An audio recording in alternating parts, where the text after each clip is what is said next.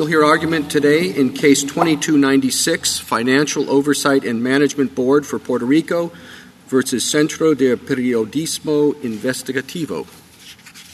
Counsel? Mr. Chief Justice, and may it please the Court, in 2016, Congress established the Oversight Board and assigned it the critical task of leading Puerto Rico back to fiscal health.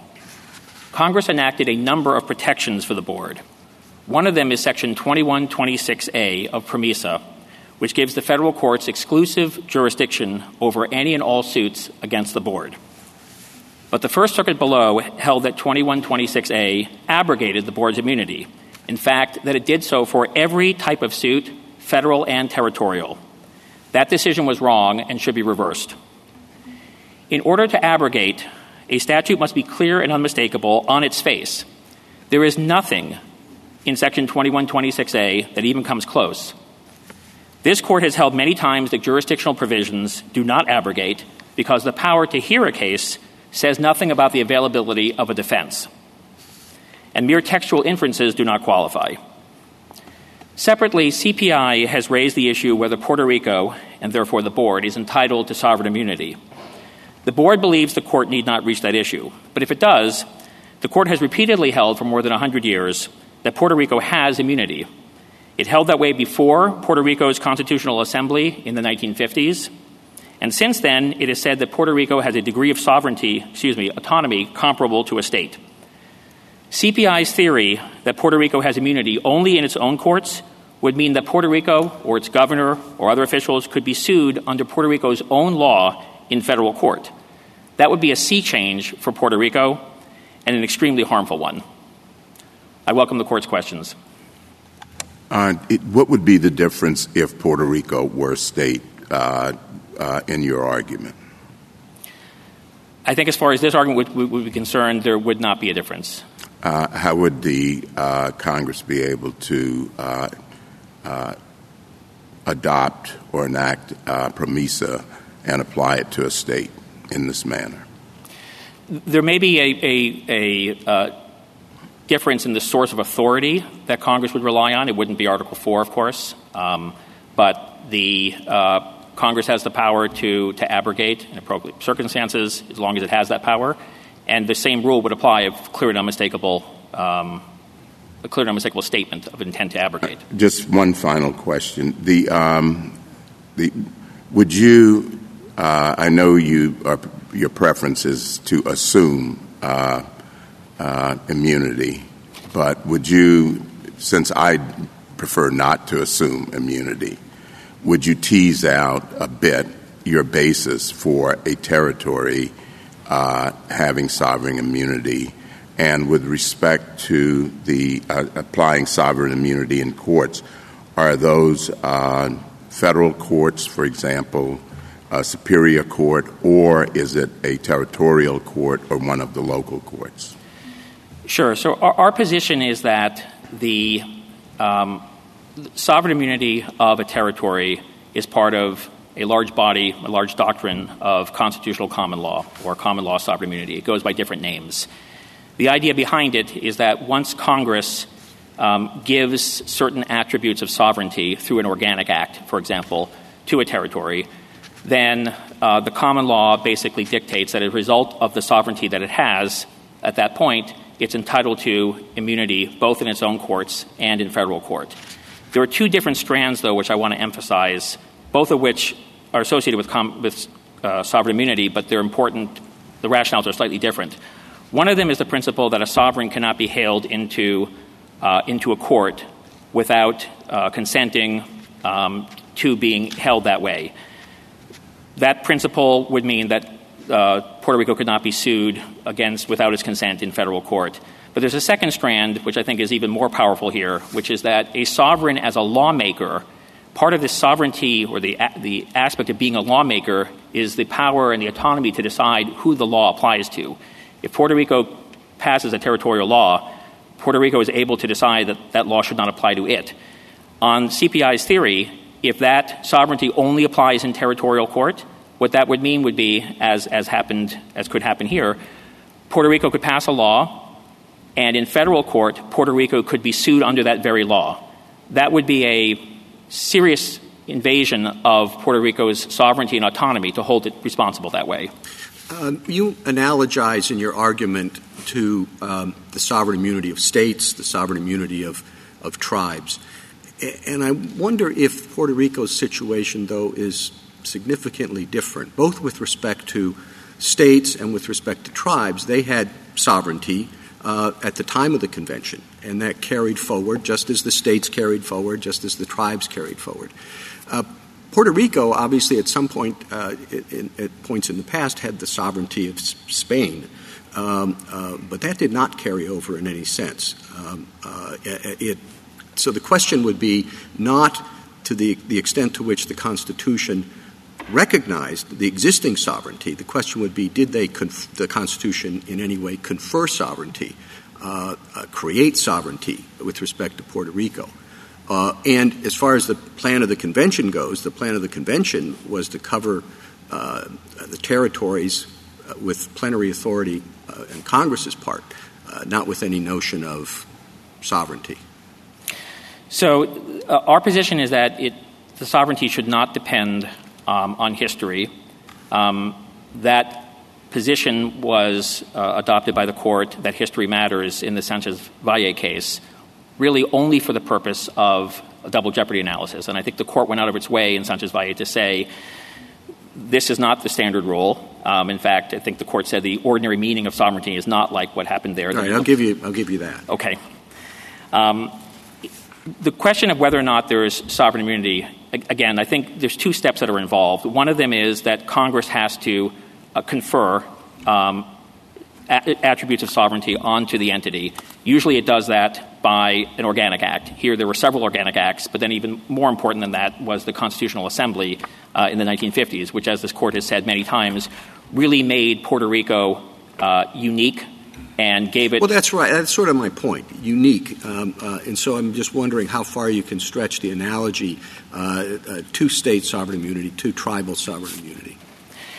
Again, if it's unique, we would take the position that it's unique, in favor of sovereignty because of... Right, but isn't it your first position that we should not really get into this? I mean, I didn't see it in the briefs. I'm a little concerned about relying on our own sort of views of it based on other things when it hasn't really been briefed. So could you talk a little bit about your assumption position and whether and to what extent we can assume for the purpose of answering the question that we actually decided to take in this case? Yes, Justice Jackson. We agree that the court does not need to reach this issue. The question presented only addressed the issue of whether Section 2126A abrogates. The issue of sovereign immunity was not raised by us. But what do you say about the SG's position that we should go ahead and reach it nonetheless? I mean, who's got the better of the argument regarding assumption? Our position is that the court has, in appropriate circumstances, assumed that a predicate issue like sovereign immunity exists, and the court should do that here because, as CPI, I think, acknowledged in their opposition to certiorari, this really wasn't – none of these arguments were made below. The two-tiered theory of sovereign immunity, which CPI is pressing now, that was not raised below. The First Circuit was simply following its own precedents, really with no analysis. I agree that this court, as it's said many times, is a court of review and not first view, and therefore the court doesn't need to reach that issue. Counsel, if we reach this issue, it has tremendous implications outside of PROMESA, doesn't it? Yes, Justice Sotomayor. Now, let's go back to the foundational question by Justice Thomas and Justice Roberts. Territories like Louisiana and others didn't have their own sovereignty before they became territories of the United States, correct? They had sovereignty of France or of other countries, correct? In most cases, yes. And historically, no territory was dragged into federal or state or territorial courts unless their sovereignty had been waived, correct? Yes. So in 200 years of our history, the Justice Holmes proposition that no sovereign, which I think we have given to mean no governing entity would be dragged into a court without the consent of the sovereign, correct? Yes. And so to the extent that the United States has not permitted, entertained, looked at suits against these territories, they've acted akin to states, correct? Yes. That's what we said in a long line of cases in Rosalie, in Imanolind. We said that Puerto Rico is like a state, correct? Correct. All right. Having taken those propositions as a given, assuming we have sovereignty, the government, not the government, but your adversary says, okay, it acts like a state now through the 1952-54 Act, but that means it only has sovereignty in its territorial courts. It doesn't have sovereignty in federal court. Address that subset of the argument.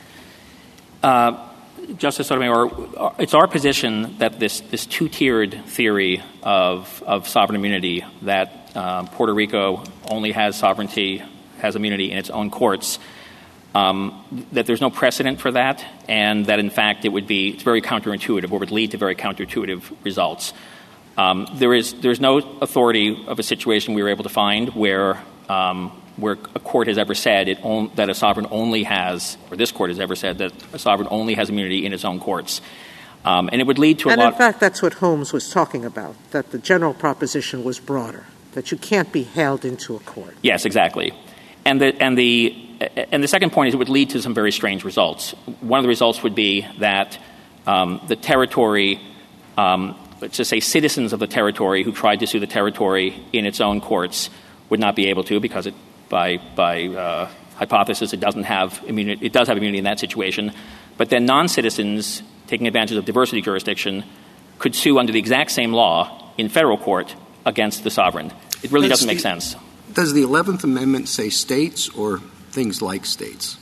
The 11th Amendment says states. So what do you do with that?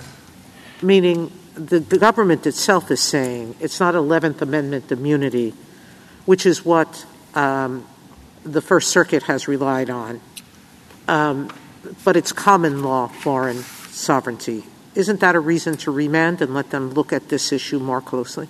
No, I don't think there's a need to remand here. I think, first of all, the 11th Amendment analysis... I don't mean remand. I mean answer your question, answer the question presented, but that issue could be addressed more fully below, correct? Yes, it could. In fact, this court has actually left open the question of whether the 11th Amendment applies to Puerto Rico. We're not relying on that argument here because we don't need to, but the court left it open in the Puerto Rico Aqueduct case in a footnote. But do you understand the Court of Appeals to be relying on that argument?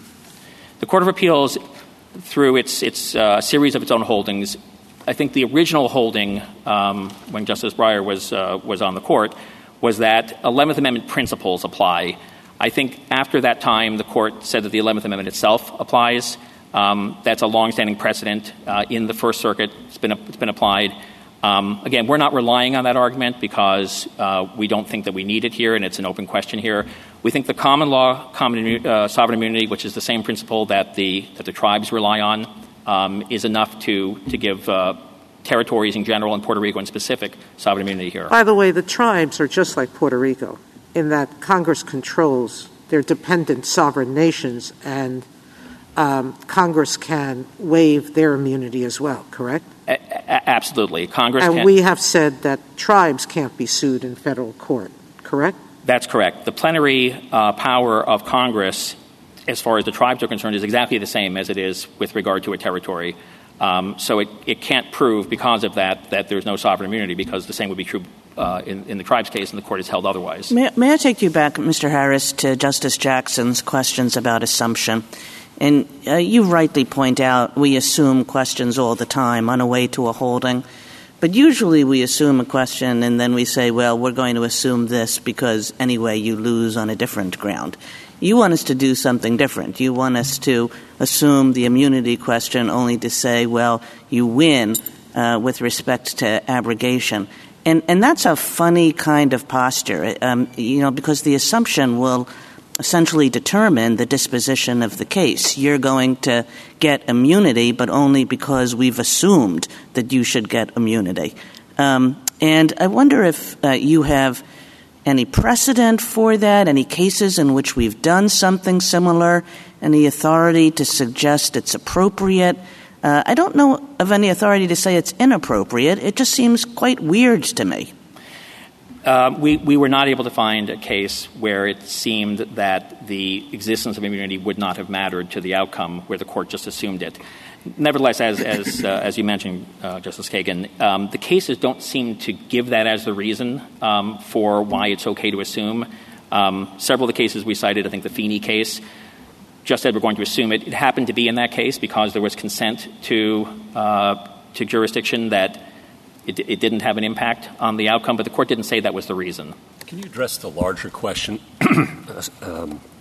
implicated by Justice Kagan, which is sovereign immunity is at least an affirmative defense that would normally be the burden would be on the person asserting it to establish. Does that make it particularly odd circumstance to assume its existence?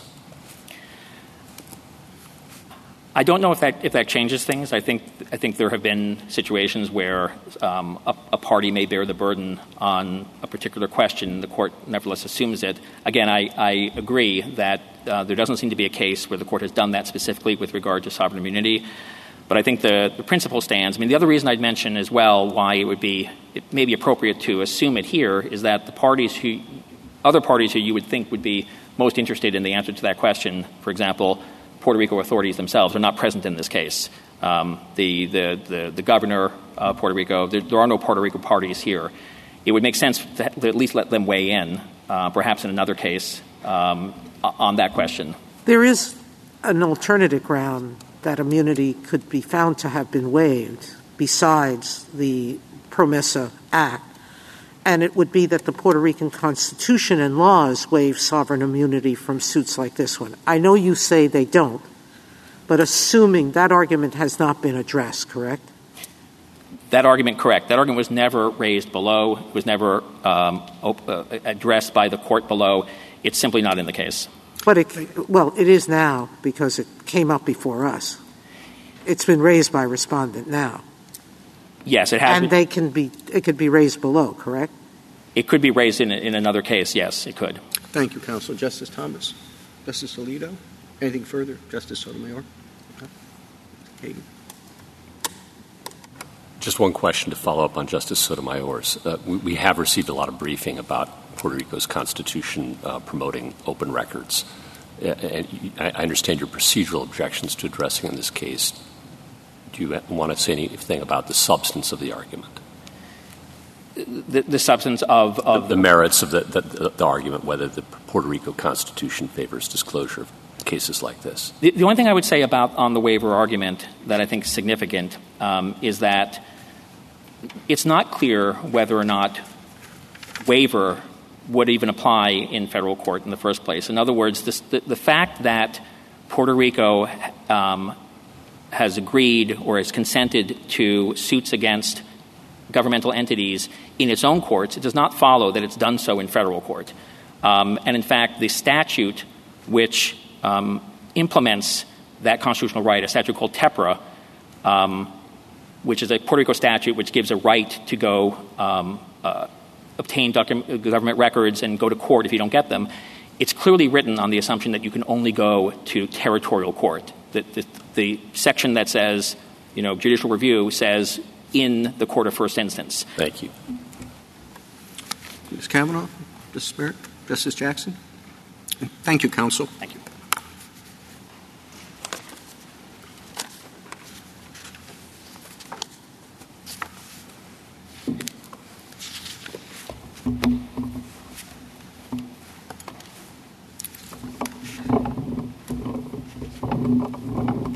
Ms. Brown.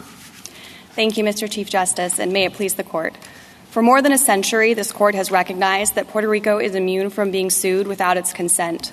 That immunity derives from the nature of Puerto Rico's government, and it extends to the sovereign's own court and to federal court. Just as with federal, state, and tribal immunity, any waiver or abrogation of Puerto Rico's sovereign immunity requires a clear statement. Section 106A of PROMESA does not include that statement. It simply channels jurisdiction to federal court for any claim against the board under federal or territorial law, and those claims can proceed when the board's immunity is elsewhere abrogated or waived. The only other provisions of PROMESA that respondent relies on likewise apply in that context, most relevantly in Title III proceedings when the Bankruptcy Code abrogates immunity. But nothing in those provisions indicates that Congress intended to make the board susceptible to suit for any and all claims under federal and territorial law. Because the board's immunity is also subject to waiver by the Commonwealth, so long as that waiver doesn't conflict with PROMESA, the court should remand to allow the lower courts to address that issue. I welcome the court's questions. You take a different position with respect to assuming sovereign immunity in your brief. So could you comment on the argument that we could possibly or we should assume sovereign immunity? So our position is kind of consistent with what Justice Kagan was referencing earlier. Usually when this court has assumed without deciding a question, it's because it doesn't have an effect on the end outcome. So I think it would be a little bit strange to assume that here if you take the view that we think is the correct view, the correct reading of the statute, which is that it clearly does not abrogate that immunity. And so I think it would be a little bit strange to not address the existence of the immunity in the first place. We also think it's not necessary to try and avoid that question here when this court's precedents dating back for a century have already decided that Puerto Rico is entitled to that immunity. And so we think it's appropriate to address that question in the first instance. Do you have a case in which a territory has been granted or been said to have had sovereign immunity in another sovereign's courts? So I think that the closest case that we have on that score is the Emanuel case. And, of course, the court ended up holding that the territory had waived its immunity. And so it didn't really – it wasn't necessary to the outcome of that case. But the court certainly went into the discussion of sovereign immunity in that case. And it seems that the implication of that is that it applies equally in territorial court and in federal court. Have you ever heard of a case in which we're deciding the sovereignty of an entity where that entity is not before us? No, I have not. But it is just kind of the nature of this case. This was set out in, I think, the CER paper. So I think the court was aware when it granted that this was an issue that the respondent intended to take issue on. And when we granted, I understood that there was at least some question about whether or not we should also consider the sovereignty point. And we didn't grant cert on that issue. So it seemed as though the court was isolating abrogation. If the court chooses to consider only that issue and decide it on that basis, I think I don't have a precedent for you that says that it's impossible to do that. So there's no legal impediment that you can... Not that I'm aware of. Again, I just think that it is kind of a strange thing to do in a case where if it does end up mattering to the outcome, it starts to look a little bit more like an advisory opinion in the event. But wait, why does it matter? I mean, it's not intertwined. I could totally understand the concern about assumption if the only way that we could possibly answer the abrogation question, it would be based on particular findings that we made relative to sovereign immunity. And then you're sort of like, how did you even reach that answer? Because these two things are so intertwined. I understood it to be antecedent, the it being the sovereign immunity question, but independent in the sense that it doesn't rely on the same factors at all. So I think that's generally correct. The statutory interpretation could be affected, I think, in some ways by the fact the existence or not of immunity here. So to the extent that you are kind of looking at the statutory language and think that some provisions only have meaning to the extent that there is a waiver of sovereign immunity under territorial law for certain provisions, it could end up affecting the way that the court views the statute there. So I think it does. Do you think that there's any difference in the kind of clear statement rule you could come up with depending on what the basis for the immunity was? Or this is going to the question of whether it's intertwined or not. Depending on what the basis for sovereign immunity is in this case, could it possibly lead to a different clear statement rule? So I think that the same clear statement rule has been applied in every context involving sovereign immunity. I think it is just kind of this necessary corollary to the existence of self-government in the first instance. That's the way that the court has described it. In Bay Mills, for example, the court said when we have self-government that exists, we are particularly hesitant to conclude that Congress is acting to undermine that self-government. So I think that same analysis applies here. Of course, the tribes are under the plenary authority of Congress in the same way that the territories are. So I think that the analysis would likely be the same regardless. Counsel, have you considered how your sovereign immunity argument might apply to other territories besides Puerto Rico and what their views may be? So I think that all of the territories likely have the same kind of baseline level of self-governance that the court recognized in Rosalie is sufficient and necessarily leads to sovereign immunity. There have been some courts, there's a Ninth Circuit opinion, I believe, that holds that with respect to the Northern Mariana Islands, there are provisions within the compact with Congress or the covenant with Congress in that case that waive sovereign immunity in particular instances. So there might be some differences with respect to the terms of their sovereign immunity, but the baseline existence, I think, is the same. So ruling for you in this case would effectively decide not just Puerto Rico, but other territories who aren't before us as well? That's likely the case, I think, based on their self-government. If we reach the sovereign immunity. Yes, exactly. Counsel, I'm sorry. Go ahead. We have had cases involving jurisdiction where we've addressed whether one jurisdictional ground is present or not and remanded to see when we said no, but there could be others, correct? Or yes, or there could be other. Yes, I believe that's the case. I had the same question that Justice Gorsuch had, and part of your answer was you think all of the territories have the same level of self-government. Is that true? They have the same, the sufficient baseline level. I think that Puerto Rico kind of stands apart from them in having additional immunity or additional sovereignty, additional self-governance separate and apart from that. But their immunity was decided back in 1913 when only the 4-Acre Act was implemented at that point. And I think that all of the territories have at least that baseline level, which is the level that has given rise to sovereign immunity. And that was the level the court looked at in Rosalie, correct? That's correct, yes. And said that these islands were like sovereigns in the sense of not being held into a court. Yes. And then in Emmanuel, we said it was federal court as well, correct? Emmanuel was, yes, the following year, which applied the same kind of reasoning to a federal court. Well, but I mean, Rosalie itself was simply the courts of Puerto Rico, right? That was the court that was at issue in Rosalie, yes. And you would define that baseline level of sovereignty that you think gives rise to immunity as what? So the court in Rosalie and then in Shelco has kind of just described it as this self-governance and autonomy over all matters of local concern. The courts there compared the government or the legislative power that was granted to the territories to those that were granted to organized and incorporated territories and found them to be essentially identical. So I think it's just this general you are governing yourselves under all of these all issues of local concern. Justice Thomas? Justice Lee? Further? Anything further? Justice Kavanaugh? On the remand point that you make, the other side says there's no need for that remand because that issue was never raised previously in the lower courts. So can you respond to that? So I think that there was we haven't taken a position on whether that issue is forfeited or not. I think that on remand the court could decide that as well.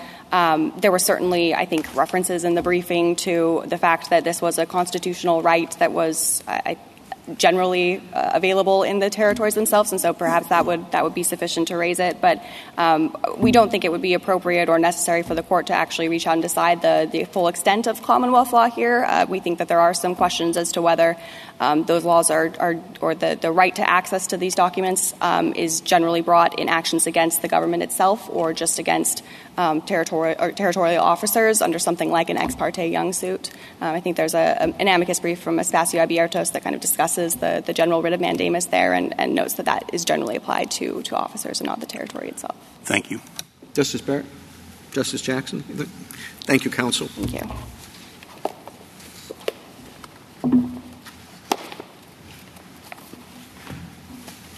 Ms. Harris? Mr. Chief Justice, and may it please the Court, Congress did not need to surmount a clear statement rule to subject the board to suit for violating Puerto Rico's Constitution. This Court has required some historical or constitutional basis for clear statement rules. Puerto Rico is a territory, so the clear statement rule for abrogating state sovereign immunity is out. But unlike for states and tribes, this Court has never imposed clear statement rules before Congress can curtail territorial autonomy. Nor has this Court ever imposed clear statement rules for waivers or abrogations of territorial immunity. Clear statement rules would conflict with Congress's plenary powers over territories, and adopting the other side's one-size-fits-all theory of immunity would be a drastic and unnecessary way to protect Puerto Rico, which will not be flooded with federal suits no matter what. The Federal Relations Act already gives Puerto Rico the benefits of state sovereign immunity for generally applicable federal laws, and there is no diversity jurisdiction for suits against territories.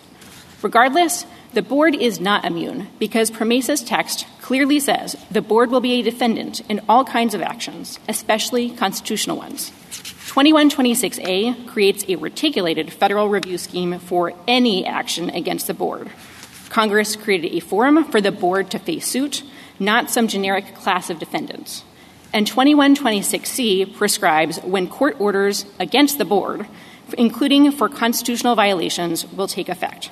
Federal courts couldn't issue orders against the board weren't immune, and constitutional violations under 2126C cover Puerto Rico's Constitution.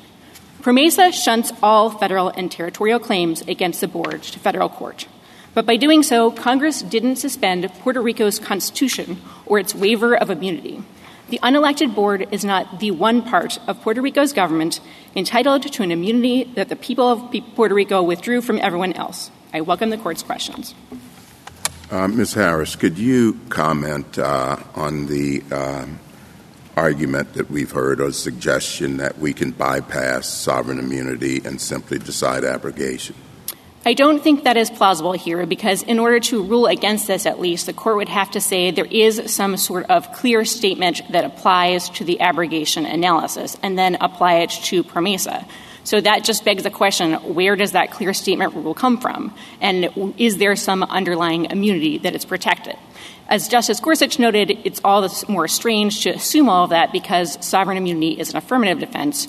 But again, the opinion would have to read something like, there is a clear statement rule based on what? I mean, state sovereign immunity cases. That's what the board relied on in its briefing in the First Circuit and below, and also in its opening brief in this court.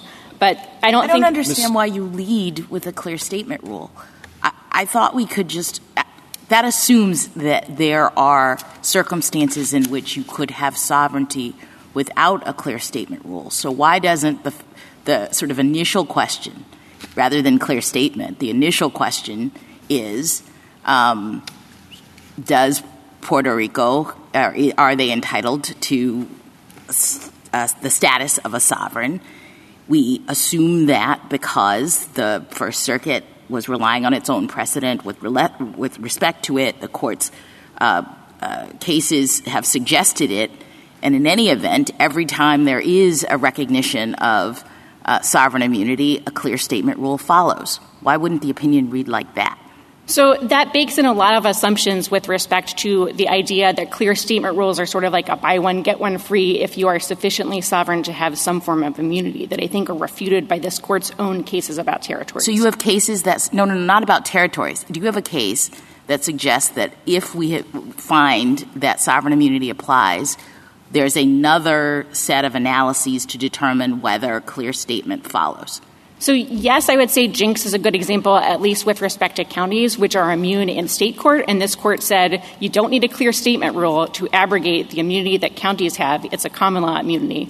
And while this court's cases don't sort of squarely say I think the problem is the court's cases don't sort of squarely ever say that there is just a universal, unified theory of sovereign immunity. I don't understand.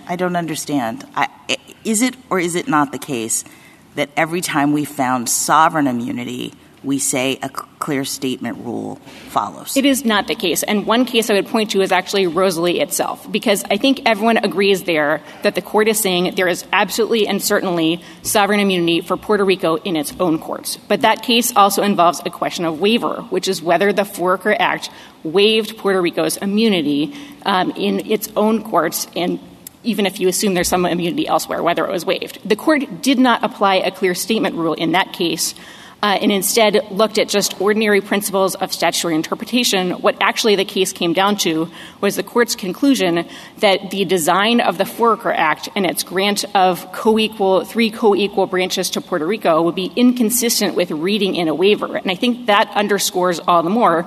Rosalie was focused on the idea that if you are the Puerto Rico legislature or another political branch and constantly hailed before the courts of Puerto Rico, that would be inconsistent with the government that Congress was trying to set up. Ms. Harris?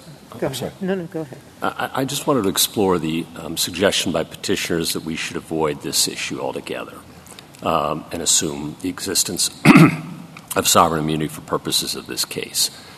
And some of the arguments I think that are strong for that are that we don't have Puerto Rico before us. We have this board that may expire and was a creation of Congress. We don't have the other territories before us as well. And it's a rather large and important constitutional question that really may only be relevant in a small number of cases, too, given that by statute Congress has effectively given Puerto Rico sovereign immunity for purposes, as you point out, of general purpose federal statutes. And then we have in your opposition to cert, your client stated that the First Circuit correctly framed the inquiry as whether Congress used, quote, unmistakably clear language to abrogate sovereign immunity in this case. Why aren't all those just good reasons to defer this question for another day, if it ever becomes relevant again, given, again, Congress's statute saying that Puerto Rico generally has sovereign immunity? So first of all, it would be a little bit ironic for the board to say it is entitled to share in Puerto Rico's sovereign immunity because it's part of that government, and then just say... Ironies aside, is there any legal impediment to proceeding that way? Yes, I think the other legal impediment, just to go on the cert papers, is we weren't conceding that a clear statement rule applies. What we're saying is in a universe where you are asking, did the First Circuit misapply that standard, it doesn't apply. And the other impediment would be that, again, the opinion... I'm not sure I understand that as an impediment. Can you explain how to... So it's not a concession. The impediment would be just in the way that the opinion would have to be framed. So you say it's not a concession. Fine. I will spot you without granting that. Okay. Okay. I'm looking for a legal impediment to proceeding as petitioners suggest. Yes, and the legal impediment would be that you would have to be writing an opinion that says we're assuming there's a clear statement rule, and to hold that there is a clear statement rule is to be essentially saying, yes, there is some sort of basis in the court's cases historically or as a constitutional matter that it should actually apply to Puerto Rico and the other territories at all. If you're concerned about that sort of inquiry, I mean, it seems like maybe one of the better ideas would be to consider whether this case either should be resolved at all or also to look at many of the alternative off-ramps in this case, including the waiver question with respect to Puerto Rico Constitution's structural waiver of immunity in the circumstances. You could also say that PROMESA itself is clear enough in terms of its terms in being an entirely reticulated and specific judicial review scheme for the board itself that only has meaning if the remedies for constitutional violations are, in fact, what we say. That just goes back to the ultimate question of what do we mean by clear rule when you're waiving sovereign immunity. You're analogizing Puerto Rico to a municipality, but it's not. You yourself see the irony in anybody claiming that Puerto Rico and the United States are the same sovereign for purposes of self-government. So you agree they're not, correct? The United States and Puerto Rico, so the court's cases say the sovereignty of Puerto Rico comes from the United States, and the other important difference is... So do the territories that became states. Everybody gets their sovereignty from the United States, including tribes, because we have determined not to take it away. So just to be very clear, there is a fundamental difference between states that come into the Union under the Equal Footing Doctrine and tribes and territories here that I think is significant both with and respect— Indians and everybody else. But the question is, we've announced a clear statement rule with respect to waiver, and you've not given me a reason why Puerto Rico should be treated differently than Indians, why it should be treated differently than territories, why somehow that clear statement rule shouldn't apply. Rosalie, by the way, was in the 19-teens sometime, decades before we started with the clear statement rule, but that's what we've got now. So Rosalie wasn't addressing a theory or a doctrine that wasn't in existence yet. A few points of that, just starting with the last one. Rosalie actually was at the exact same time that this court was articulating clear statement rules for federal waivers of immunity and state sovereign immunity. And so the Murray case that is cited in the briefing is an example of the clear statement rule for abrogating state sovereign immunity. The Schillinger case for the United States is an example for the federal government. And it's really telling that there are several cases in the territories that are about waivers or abrogation of immunity at that time that do not mention a clear statement rule. And I think the reason, one among many, is that the basis for the clear statement rules and for the immunity of states and tribes in the United States is fundamentally different. So let me just start with tribes, because that's been sort of the most bandied about analogy. Tribes differ in three ways. First of all, their sovereignty is akin to the sovereignty of a foreign nation, because that is what tribes were before the founding. And until 1871, the government, in fact, dealt with tribes through treaties.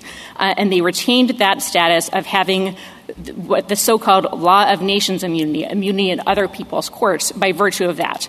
The reason for the clear statement rule from tribes sort of flows from that a bit, which is while Congress has plenary power over tribes, there is a strong understanding, because the United States functions, at least as the court has said, like a trustee over tribes, you assume that Congress is not trying to eliminate the autonomy of tribes. Those assumptions go obviously out the window with respect to territories. And the third thing about tribes is there is a long-standing history of related canons for tribes, in which there is a discussion of various other canons for construing statutes that are ambiguous in the tribe's favor to preserve their sovereignty. Again, you can look through all of the territory cases, of which there are many dating back to the 19th century. You will not find a clear statement rule for them. And both Rosalie and Emanuel, which has come up in the discussion, are good examples of considerations of waivers of immunity. Emanuel is sort of assuming that there could be immunity, but there is no discussion, even in parsing statutes in those cases, as to whether there needs to be satisfied a clear statement. I don't think there's any way you could say that the inquiry in Emanuel came close to satisfying a clear statement rule. You began, in your opening statement, you said that a clear statement rule would interfere with Congress's powers. I don't understand quite how that is. It's a clear statement rule. It just says they have to be clear. Maybe we should apply that rule across the board. But it doesn't prevent Congress from doing whatever it wants. It just has to make it clear. So why is all the fuss about whether that's a significant infringement on Congress's power? Well, there is, I think, a lot of fuss, which is a lot of statutes would otherwise be applicable to territories without the additional hoop of a clear statement rule. I mean, again, the clear statement rule is a departure of the ordinary understanding that you're simply parsing the text and looking for the best reading. And that is why the court has historically required some constitutional basis or some at least historical pedigree to foist on a clear statement rule in the cases. And but isn't that a constraint on the courts? It's not really about putting an impediment or restraining Congress in any way. I understood the clear statement rule to be about preventing us from finding something when it's not crystal clear that Congress intended it. I think it's both. So certainly for the state sovereign immunity cases, it is absolutely framed as a constraint on Congress. The idea is that because it is a very constitutionally sensitive ground, you should hold Congress to a higher standard before Congress sort of... Well, not holding them to a standard. I mean, I agree. The Chief Justice makes a good point. Congress does what it wants. It does policy. It makes its determinations. And things like clear statement rules are about preventing the court from foisting its own view of what Congress has done when a statute isn't crystal clear and when the implications are so severe. When we have a situation in which, the implication of the court doing something that Congress didn't intend is stripping a territory of perhaps intended sovereign immunity.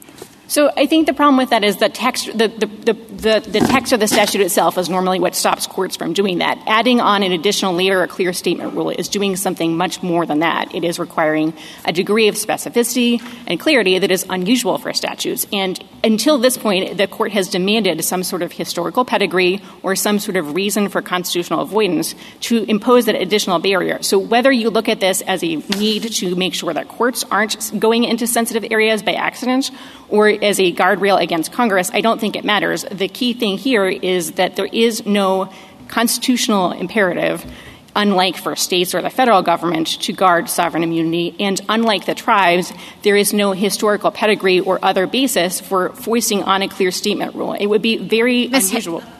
Go ahead. Go ahead. Justice Kagan.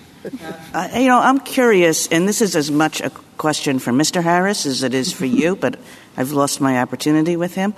What do you think Congress currently understands about Puerto Rico's immunity? Because usually clear statement rules operate against a backdrop of congressional understanding of what it needs to be clear about. And the clear statement rule of have to be clear about abrogation. If Congress doesn't think Puerto Rico has immunity, why would it think that abrogation is even in the picture? So is there evidence about what Congress understands about sovereign immunity that would enable us to read this statute better? I think the best and perhaps only evidence is the text of the Federal Relations Act, which actually recurs. There's similar language for some other territories, which is that there was some need to say that the generally applicable federal laws have the same force and effect in the states as they do in Puerto Rico, which suggests that Congress may have thought that there is some reason to think that, for instance, there should be a reciprocity if states have immunity, give that same statutory benefit to Puerto Rico. Again, that would sort of seem to suggest Congress understands that Puerto Rico would not have that immunity of its own force. I mean, I think the other indication is Congress seems to understand that the 11th Amendment is, in fact, just for states, because Congress, when it is doing the super clear types of abrogation that the other side seems to embrace, says that states shall not be immune under the 11th Amendment. It's not talking about territories. Now, that does create some oddities, I think, under their view, because I'm not sure if you had a clear statement rule for territories, like how that language would then abrogate for territories, which will create some sort of oddities for federal statutes. But that's all we have. And I think the fact that Congress does not seem to be operating on a baseline of sovereign immunity is reflective of this Court's cases, which have never said that in federal court, Puerto Rico, in fact, enjoys this immunity. They are, at best, very muddy, and muddied yet further by the fact that federal courts were directly reviewing decisions of Puerto Rico courts and other territorial courts on territorial claims, like well into the 20th century. Ms. Harris, why not just vacate and remand to the First Circuit, given the complexities of this question? You raise good points. The government's raised good points on this common law immunity question and the question of whether territories have it. Why not just vacate and let the First Circuit, which has this long line of precedent, but it hasn't really fully engaged the question. Why not let them do it? Well, I think it would be unfair to give the other side a mulligan when the board's argument all along. I mean, we've argued all along that Puerto Rico does not have 11th Amendment immunity. It is their affirmative burden to show that there is immunity, and they've written up this case all along on just the sole ground that the 11th Amendment and Pennhurst are the things they want to point at. And so it would be a little unfair to say we're just going to vacate, First Circuit, do it over. And I think especially unnecessary, given that everyone appears to firmly agree that the Puerto Rico Constitution includes a waiver of immunity in this particular case for constitutional claims. So just all the more reason to say, look, I mean, if you're just saying, do it over, that might just counsel in favor of dismissing as improvidently granted instead of just getting rid of the First Circuit's opinion. On the posture and what's proper before us, if the First Circuit had said there is immunity and the statute does not abrogate the immunity, and you had been a petitioner in this court and come up with two questions here, the first being there's no sovereign immunity for Puerto Rico, and second question, even if sovereign immunity, the statute has a clear statement abrogating it. So you'd raise those two questions in the cert petition.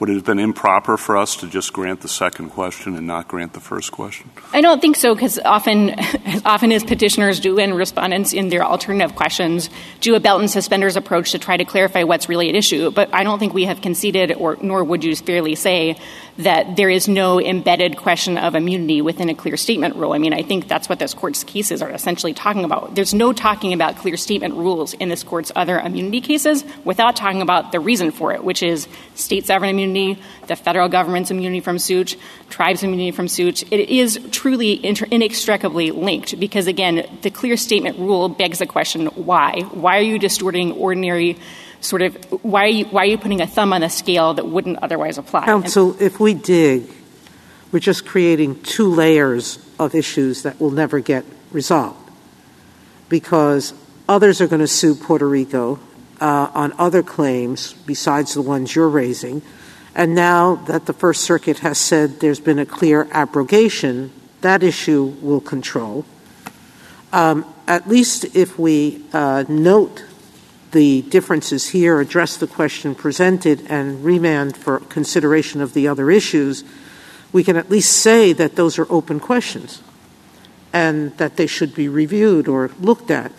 But a dig is not going to get us there.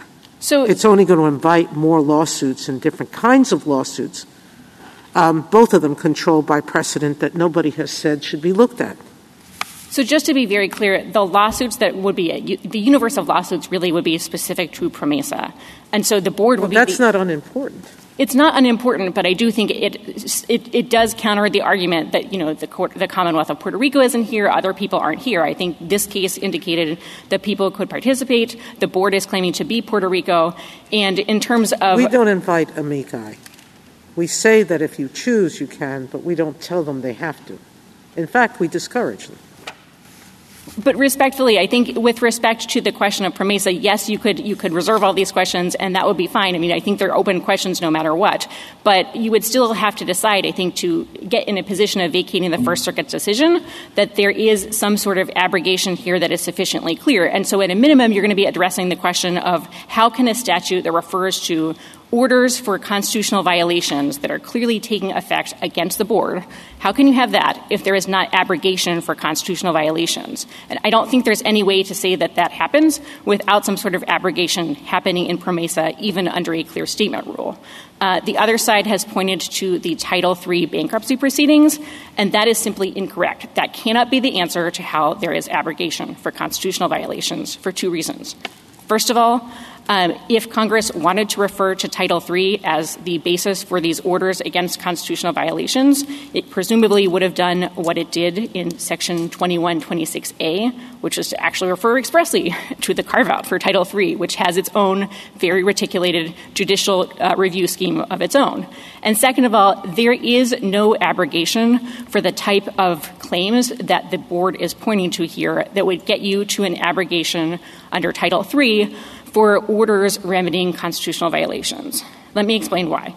The Title III discussion incorporates by reference Section 106 of the Bankruptcy Code, which only abrogates sovereign immunity for 59 different types of bankruptcy proceedings.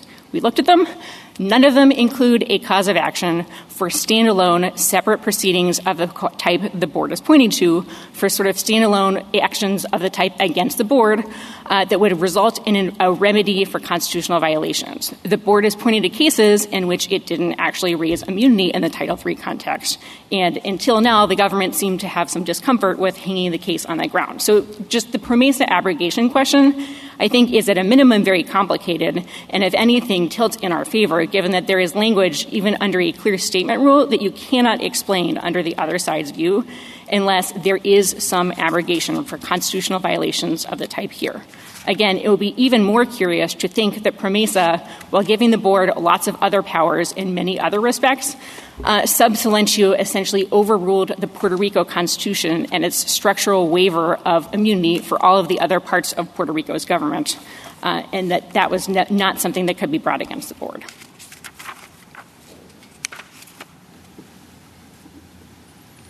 Justice Thomas? Justice Sotomayor? Justice Kavanaugh? No. Justice Barrett?